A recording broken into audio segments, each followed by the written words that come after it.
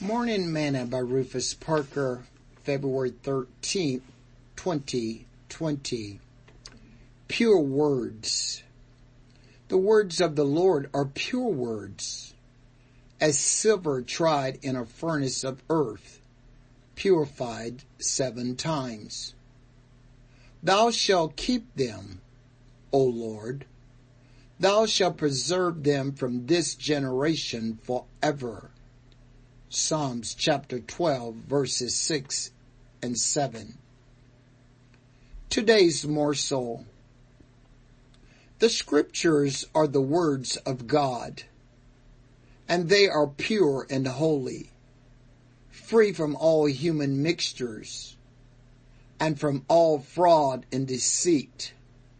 They are the words of truth. As Peter states, we have also a more sure word of prophecy, whereunto you do well that you take heed, as unto a light that shineth in a dark place, until the day dawn and the day star arise in your hearts. Knowing this first, that no prophecy of the scripture is of any private interpretation.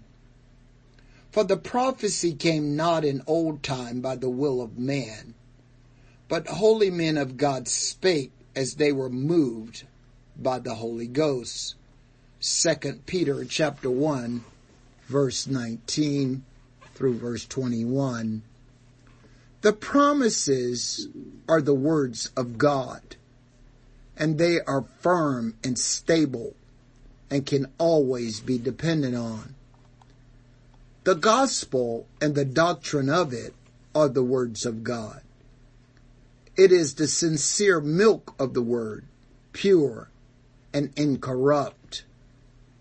As Peter again informs us, seeing you have purified your souls and obeyed the truth through the Spirit unto unfeigned love of the brethren, see that you love one another with a pure heart fervently, being born again, not of corruptible seed, but of incorruptible, by the word of God, which liveth and abideth forever. 1 Peter chapter 1, verse 22 through 23. All of God's word, when it is dispensed by the faithful minister whom he have called to minister it, should promote purity and holiness of heart and life in all. It's already been tried and proven, so use it. Sing this song today. Tell me the story of Jesus. Write on my heart every word. Tell me the story most precious, precious that ever was heard. Tell how the angels in chorus sing as they welcome his birth.